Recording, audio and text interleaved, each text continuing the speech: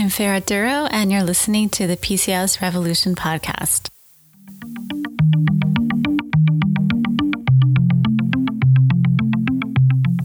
The PCOS Revolution podcast is supported by Florida Complete Wellness, providing integrative women's health care for nearly 2 decades. To sign up for your free consultation from anywhere in the world or to get more information on our brand new practitioner training program, visit us at floridacompletewellness.com. Well, hello, everyone, and thank you for joining us on the PCOS Revolution podcast. I am honored and humbled to have with me today one of the most inspiring visionaries in women's health and someone whose work I followed for nearly 20 years.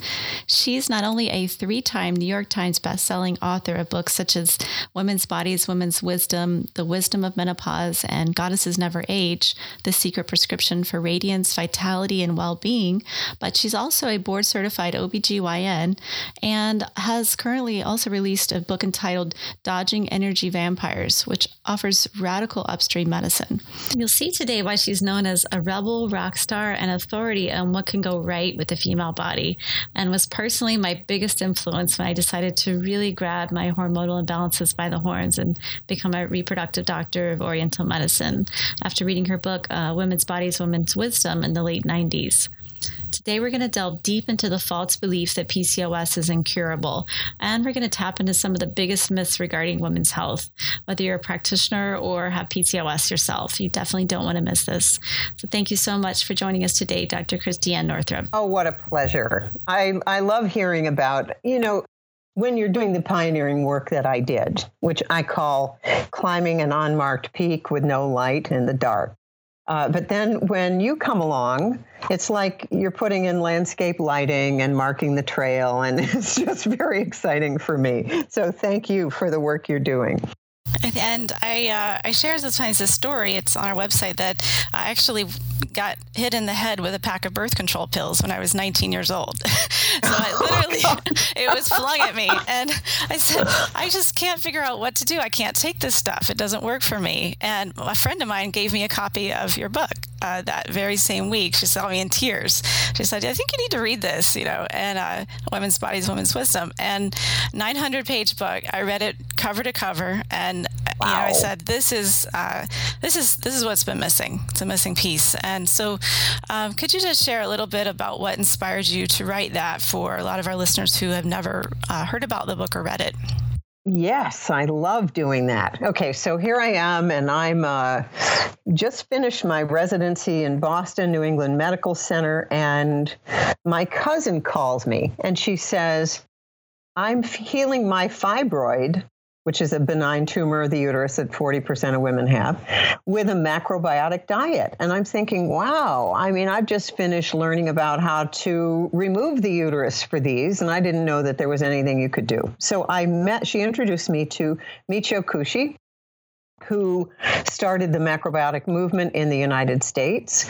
And I began to sit in with Michio on his individual health consultations using Oriental medicine. And by the way, that is what it was called. It doesn't, it's not non-PC to call it Oriental medicine. Mm-hmm. That's right. Literally what it was called. And the degree was Doctor of Oriental Medicine.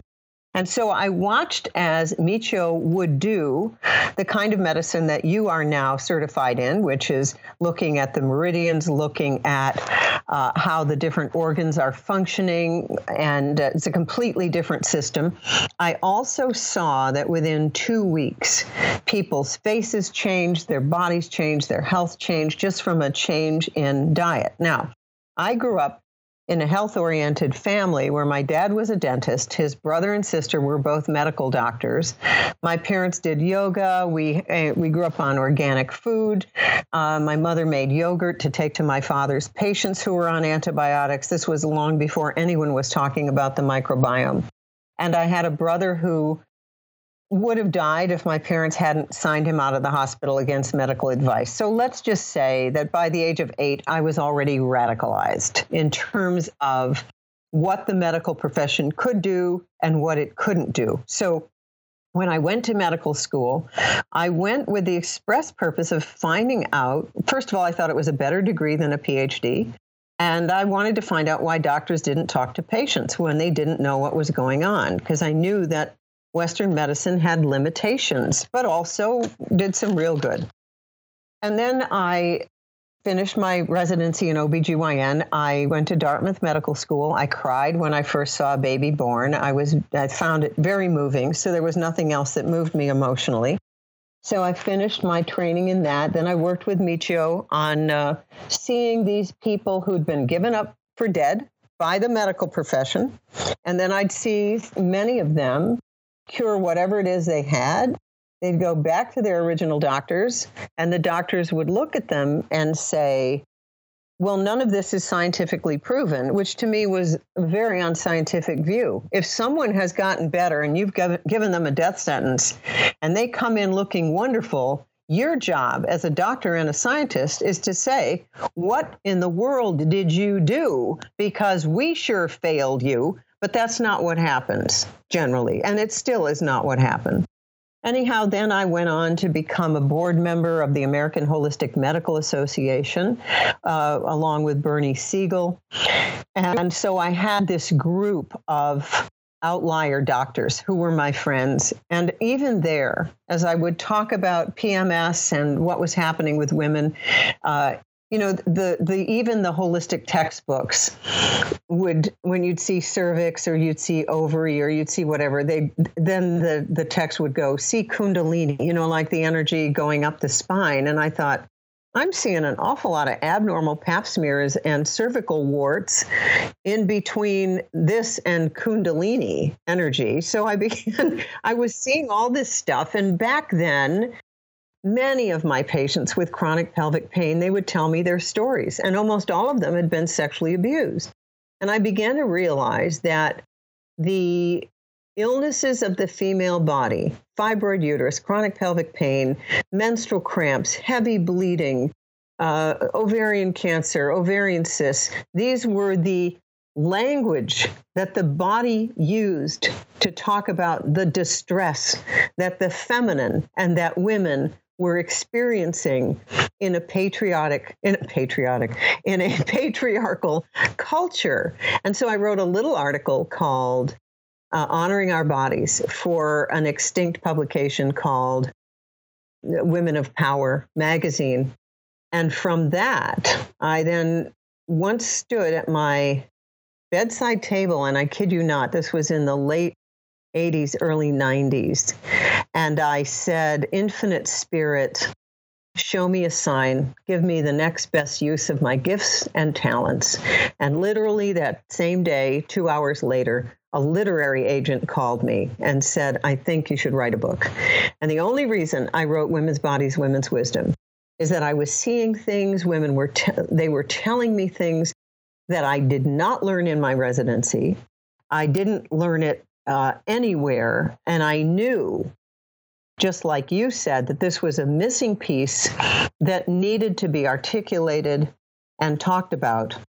And that was the beginning of what became this 900-page book, Women's Bodies, Women's Wisdom, where I had to invent a language of women's health in a profession in which women's health is just, here's women's health today, okay?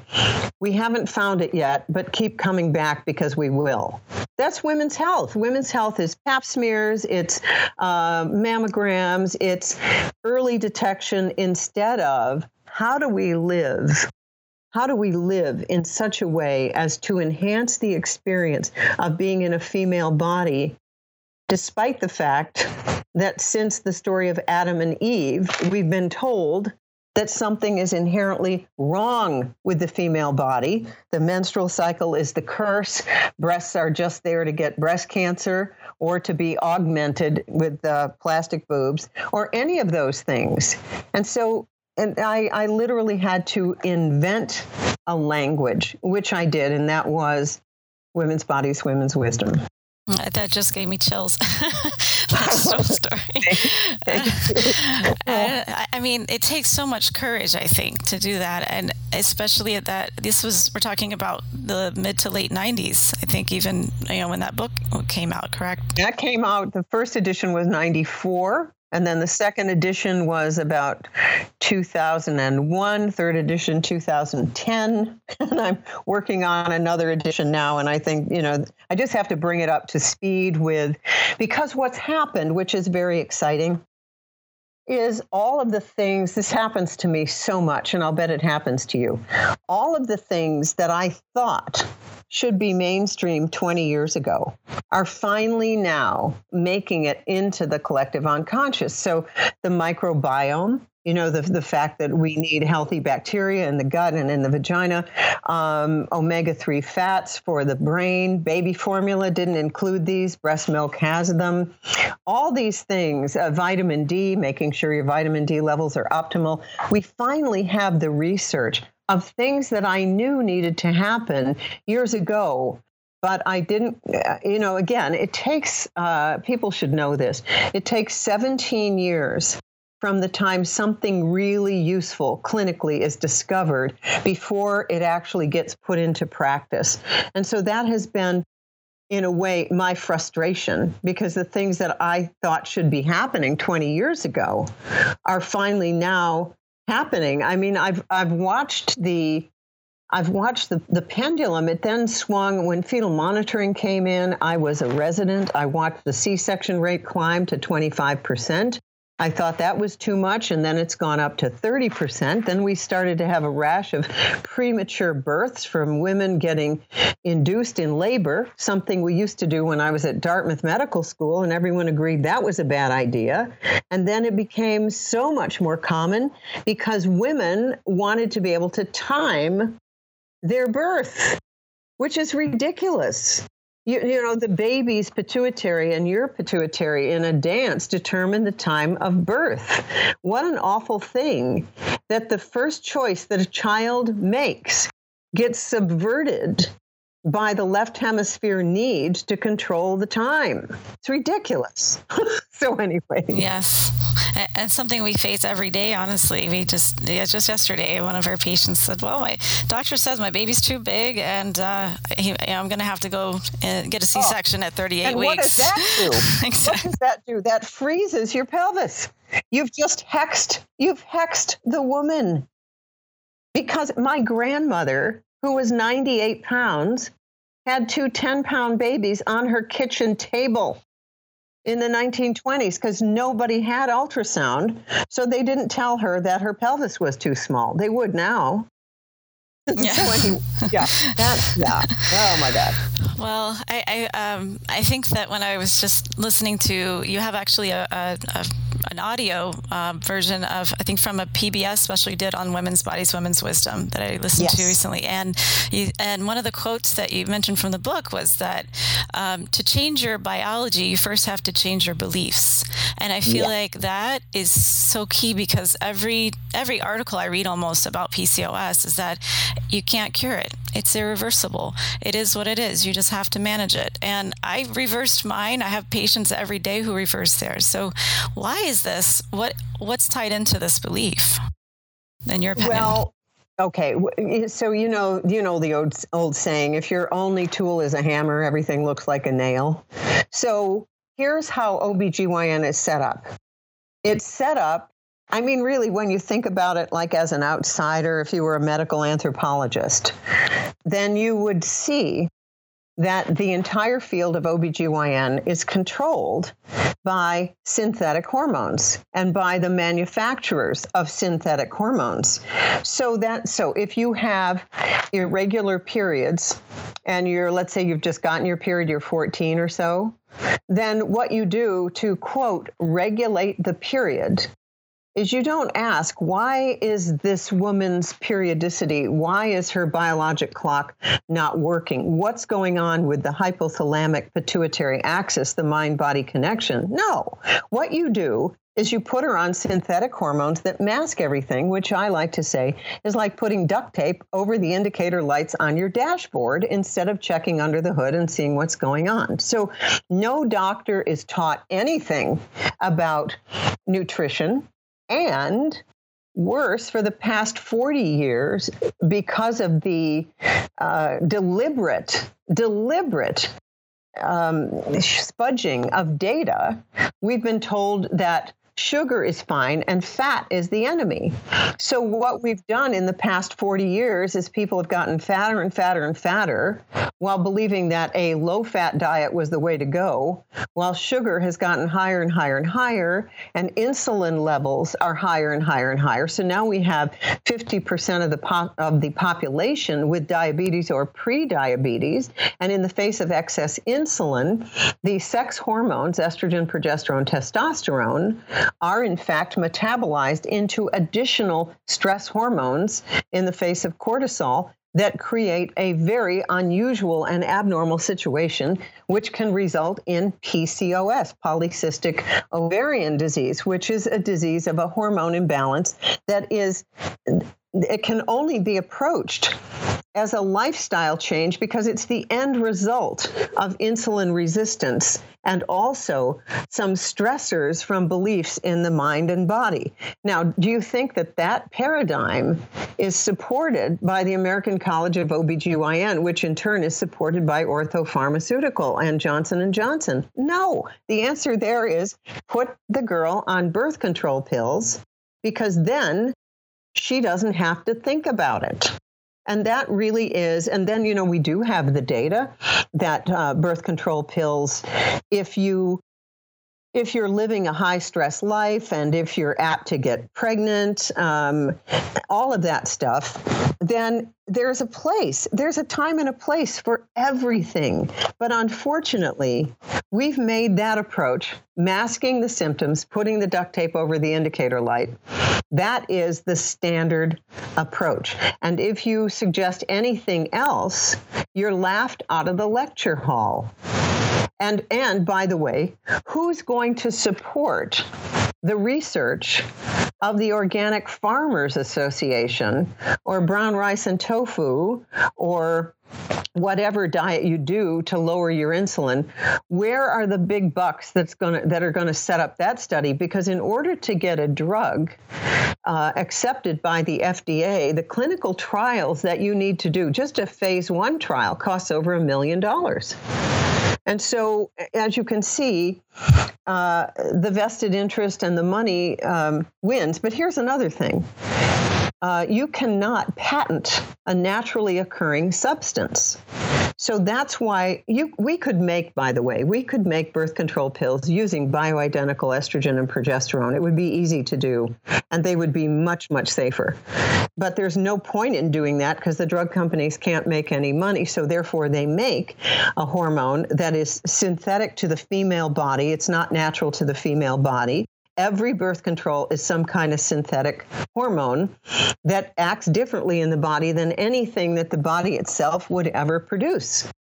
And so there's no incentive to do anything different in the standard system. I mean, in OBGYN, all of the prizes, all of the research, all of it is supported by the pharmaceutical companies. So there you have it. Mm-hmm. And I remember attending a large medical conference many years ago, international fertility doctors and OBGYNs, and it was about 1,000 doctors in the room, and the presentation was on PCOS. So I was like, oh, this will be great. I'll learn so much. And really it was about first line of birth control and metformin. And if you don't give it, then nobody is going to get better because nobody's willing to change their diet and nobody's going to exercise. Right. Yeah, good for you. So you've brought up something that also let's pay attention to that belief. That belief comes from the training of a doctor in this system, because it is very true. When you're up all night in the emergency room, you're seeing the women who are obese, who smoke, who use drugs, who live on Diet Coke. If you suggest that maybe there should be dietary change, that woman will not have any support for dietary change. So I personally have written many prescriptions for birth control pills because I knew darn well this is something the woman would do. And if I didn't prescribe them, she would come back pregnant. And there are women on whom, back in the day, I did 5 different abortions. So this has to do with that a woman has to own and operate her own pelvic organs. She's got to be willing to bring her power back behind her own eyes and not be waiting for the doctor, the husband, the priest, society to save her. And this is the crux of all of it. And for whatever reason, you have the soul qualities where you said, wait, I can't do this. My sister had the same soul qualities. My daughters have had the same soul qualities. It's like, are you kidding? I would never take these. But most people aren't asking that question, and the culture does not support asking that question because big food and big pharma are often in bed together. Now that's changing. Dr. Robert Lustig, who's one of my heroes and a pediatrician and also a lawyer and a public health specialist, has written a wonderful book called the something of the American mind, hacking of the American mind. And he points out that we have gotten to the point where so many people have diabetes, and its sequelae, by the way, which is heart disease, PCOS, high blood pressure, diabetes, retinopathy, all of it. We've gotten to the point where it's costing us so much money to bail people out of these lifestyle things that, by the way, the country of Chile has just banned a whole lot of refined processed foods because they've seen their obesity rate skyrocket. So they're taking this into their own hands, and they are taxing and banning the kind of high sugar foods and sodas that are causing this obesity epidemic in the first place. And let's be clear, those foods are more addictive than heroin. And so if you're stressed, if you are low income, a bag of cookies can provide an evening of entertainment at a low price, or a Happy Meal or whatever is providing your family with food at a very low price. Now, that's the front end price. The back end price now for society is becoming unsustainable, so that some insurance companies are denying people with diabetes from having coverage. So I think as a society, we are waking up as a society. But what you're doing, what I'm doing, is we are working one-on-one or from our social media with those who are ready for this information. And I think that's our greatest point of strength. Unless you are someone who works well within the political system, who works well within a company, to try to change the culture of the company, into more healthful things. I've heard that Berkshire Hathaway and Amazon, they're working on health insurance plans for their own people, because we're all finding that the cost of health insurance is ridiculously high, and we spend more per capita in the United States than any other country in the world for worse health care. Like, we have a very high maternal mortality rate, and the maternal mortality is a measure of how well you're doing with health. So we're spending all this money and we're not getting anything for it. And so and I know, to get health, you actually have to step outside of the healthcare system to get health. Like, don't expect, people say to me, well, that's not covered by my insurance. Well, nothing is, except getting hit by a bus. So wake up to that. Your health insurance is not going to help you buy health. It will do some disease screening, and increasingly it will pay for you to get injected with heavy metals and all kinds of toxins in the form of vaccines. Yeah, and that's one of the battles in our clinic. Even a lot of patients will call and say, oh, I want to come in for acupuncture, but it's not covered by my insurance. So I said, well, a lot of times, the things that are really good for you, it's maybe going to be in 10 or 20 more years where it'll catch up. But, some of the policies are starting to cover acupuncture and other things. But if you wait for that to happen, then you're going to be waiting a long time.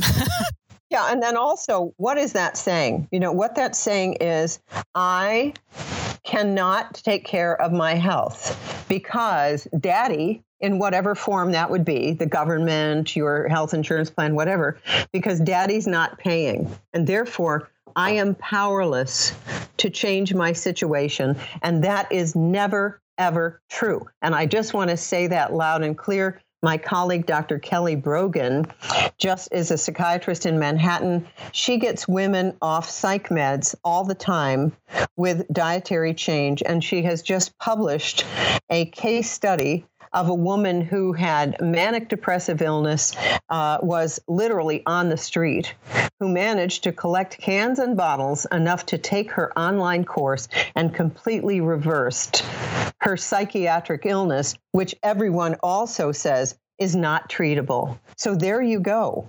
Where there's a will, there's a way. And when you connect with your divine power, your divine birthright, the non-physical part of you that's guiding your life, then miracles can happen. And to do that, though, you've got to realize that you are far more powerful to attract the people, places, and things that can heal you. You're far more powerful than you ever thought possible. And that's an important piece of my own prescription. It's and I think that it's now getting out there where the CDC now says, well, the first line of treatment for PCOS is diet and lifestyle. And that was so refreshing when I read that. I said, oh, thank goodness they finally said it.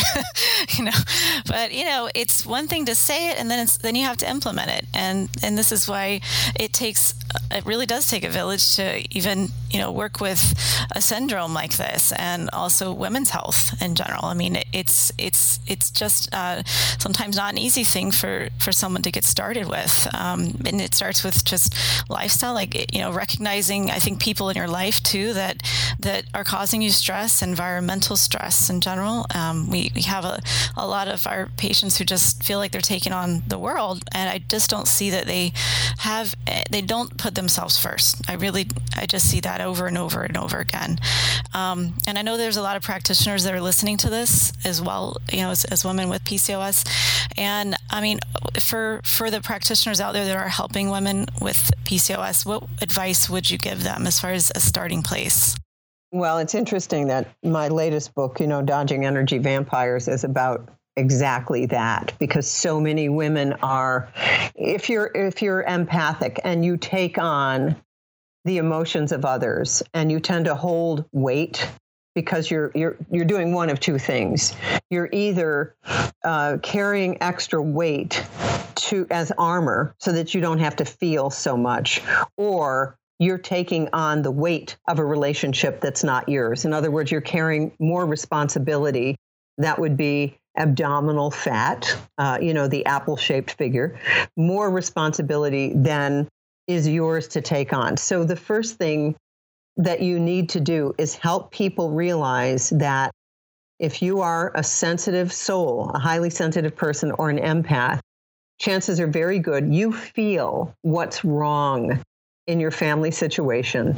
And therefore, you take responsibility for what's wrong and try to fix it for everyone else. So you need to be given permission to stop doing that. And the first time you stop doing that, you will feel guilty, because the energy vampires in your life actually exist by making you feel guilty. They don't want to pick up the slack. They want you to do it. And they do it by making you feel like you're not good enough, you're not doing enough, you're not worth it. I remember back in the day, I felt guilty telling my husband, now remember, we were both surgeons. I felt guilty telling my husband that I was getting a massage because I didn't want him to know that I was paying for it. So that's how bad it can get. You don't think you're worthy. You will give your money and time to someone else, but giving it to yourself, and yourself, by the way, is the only jurisdiction over which you have control. Yourself. So think of your own body. And by the way, this goes to the practitioners too, because we're some of the worst. So you got to think about your own body, your own life is your jurisdiction. And you want to check in with your higher self. Just check in is rescuing this patient or this family member, is this in my jurisdiction? Do I have this agreement with their soul? And about 99.9% of the time, you don't. So you're taking on extra, and then all the excess cortisol comes as a result of carrying more than your share. And quite frankly, women have been doing this for 5,000 years because we've been told we are second-class citizens and we don't count. Because remember, women only got the right to vote in the U.S. in 1920, and in many other countries, they can't even go outside and get vitamin D. I mean, come on, if you are constantly cloaked and wearing a burqa, what do you think the vitamin D levels are of these women? I mean, that's kind of horrifying to me when I think about just the health effects of sunlight on the skin. And so therefore, any woman who puts herself first, knowing that this is the only jurisdiction in which she can have control, is actually reversing a tide that is thousands of years old. And over time, she will find that she's healing herself. She's healing her family. She's healing her past. But at first, they won't like it. And I guess I want to give women permission to disappoint others. Let me disappoint you. And it's going to feel bad. And then in time, here's what you're going to find, which is what I've found. I have 2 daughters, and I have a second granddaughter on the way. And I have my own life that's very, very separate from my daughters and from my granddaughters. And because I've reinvented myself, because I've put myself first, because I've done what it is I tell others to do, I now serve far more as a beacon of possibility to my daughters than what often happens with women, which is they have de-selfed themselves. They have paid attention to everyone else but themselves. And when they hit menopause or they get to be 50, 55, 60, they can become a problem for their family, because they've never figured out who they are or who their life belongs to, and therefore they become a problem because they always want to get in on what their kids are doing. It's extraordinarily important to have your own circle of influence, to have your own aura filled with the golden light of your own soul. It's just essential, but at first it's very, very difficult to take that first step because you will be called selfish. It'll make you feel terrible. And just remember, that's the low self-esteem of so many women, and certainly the low self-esteem of empaths who have a tremendous amount of light and a tremendous amount of low self-esteem simultaneously. Yeah, I can definitely hear a lot of my colleagues too saying, well, I just, we stayed on the phone for an hour and I gave all these free things and free this and just giving away everything. No, we just have to stop that. And what you find is the people who charge the most and who take care of themselves and all that generally are thriving. But we always think, oh God, let's give till it hurts. I love the Abraham Hicks quote. You can't get sick enough to help those who are sick, and you can't get poor enough to help those who are poor. But if you get healthy and you become financially replete, then you've got something to give. But you've got nothing to give if you're just a cinder somewhere alongside the road. And I guess that's the practice of nonviolence. It begins with ourselves. I mean, and women, and to be kind to ourselves. I think. I mean, over and over. I know it sounds cliche, or it sounds like it'd be common sense, but it's just every day we see it. And what can we do that is going to be a disruption that will be so beneficial for your energy and your cortisol and all the things that are going wrong. Yeah, well, that's Karen Brody has a wonderful new book called Daring to Rest. And Karen is the author of a book called Daring to Rest, but also she did a play called Birth that I participated in on Labor Day in New York City years and years ago. And the play was all about our power to birth in the way our bodies want to birth. And one of the lines in the play that I always loved was, I want what my dog got. In other words, when a dog's in labor, you don't have a bunch of people examining them. You don't have a bunch of lights. You're not pulling out the puppies with forceps. None of those things. You just leave the dog alone. And but now the thing she's working on, which I love, is rest with yoga nidra. And she said that when women dare to rest, deep, deep rest, then we replenish ourselves. We replenish our bone marrow. But, imagine what it takes where you say to your family, I'm going into my little rest cave. Don't bother me for 30 minutes. But you've got to start practicing that, putting yourself first, because when you are replenished with joy, with pleasure, you're much more fun to be around than a cranky, bitchy woman who just is burning the candle at both ends because she has been told that's what a good woman, an ideal woman does. And I'm laughing. There's a woman named Alison Armstrong who wrote a great book called The Queen's Code and has an online course called Understanding Men. And she said, what women do, we have inside of us an ideal woman.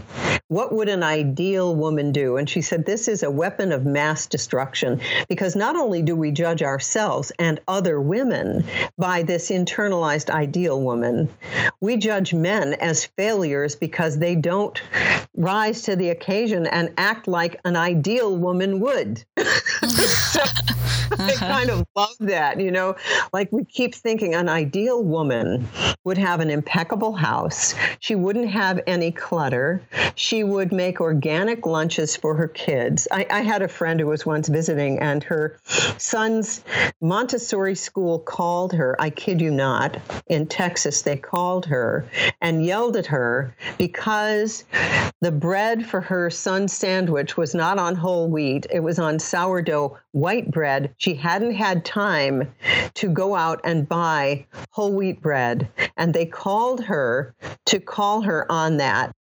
And I said, get your kid out of that school as soon as you can, because that is being run by food Nazis. You can't be having that kind of pressure on you when you're also working 80 hours a week to try to put food on the table. So one day you don't have the right bread and they call you. See, we got to stop this. That's just bullshit, right? Yeah, yes. I could definitely identify with that, is that, the pressure on women every single day. I think it definitely affects our circadian rhythms, sleep, cortisol, all of it. And I think, our hormones make cortisol. So if we're depleted, we see it in saliva testing that we do, and hormone testing, that everything's just at zero. So how can you give when you don't have the tank's empty, That's right. Yeah. And so what happens, I said long ago that illness is the only acceptable form of Western meditation. So what if we had the courage to move way upstream and brag? Now, I brag. If I need to sleep 10, 12 hours, I brag about it. But, I was sleep deprived in a sleep macho culture for many, many years. We doctors were never supposed to sleep. We were never supposed to have a need. We were never supposed to eat. We should be, as one of my teachers said, you should be up all night smoking out problems. This is not human. No one can do that. But again, we expect ourselves to do that. So to reverse it, and to reverse PCOS so that you're in this wonderful rhythm with the moon. What does the moon do? It waxes and it wanes. What does nature do? We have nighttime rest time, and then we have wake up time. Just go along. Your body is imbued with the wisdom of nature. Pay attention to it. As a practitioner of traditional Chinese medicine, that the liver begins to detox at 10 at night. So being in bed by 10 at night to help your liver detox is a wonderful practice. Just all of these little things that you can do. Getting up in the morning, drinking a warm glass of water with lemon. Again, a liver detox. The liver is necessary to metabolize the excess stress hormones and also the excess estrogen in estrogen dominance. It would be very helpful to have a 12-hour fast every day to bring the insulin levels down to 0. That's so simple. You don't eat after 7 at night, and you don't eat till 7 in the morning. That's a 12-hour fast. Completely doable and life-changing. So you start with something little that you can do. But what do we women do? Because of the ideal woman in our head, you got to do everything and also be a size 6. Yes. Exactly. I've kind of given up. I'm never going to be the weight I was in college, nor do I want to be. I was before children. I was a different person even, and not in control of my hormones. So, we evolve, and I think that, giving women permission, like everybody today has that permission to just to go and start making those decisions in your life, and it's cumulative. I mean, it maybe doesn't have to be everything all at once, but just having permission to go to sleep early without having to make the lunches for the next day, and doing all the so many things that can be delegated. I think it's so important. Yeah, and also, by the way, if you want to have kids with character, you get them to do stuff. Like, this is part of what has to happen here in the house. And then it breeds kids with character. Sting, the singer, has come to Maine many times. He likes it here because it reminds him of his childhood and teenagehood, where he got up before dawn with his father to deliver milk. And he said from that moment on, he always gets up before dawn. And he likes it in Maine because it's very much like England. So that's discipline. He's world famous now. He would never have to do that. But he does it because it is a character building discipline, like making your bed every morning, that was instilled in him as a young boy. We can do the same thing for our children. I think we do too much for our children in general.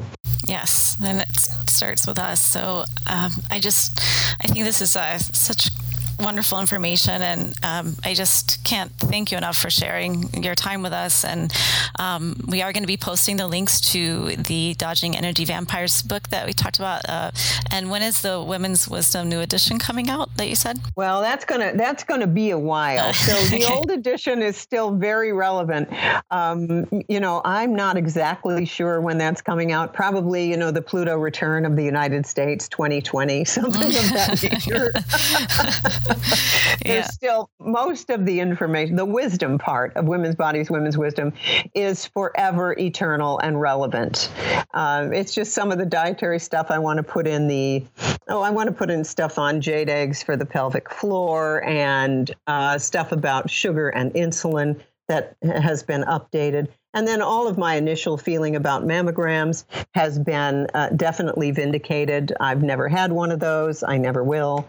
But again, that doesn't mean there isn't a place for it. It's just that I know it too often.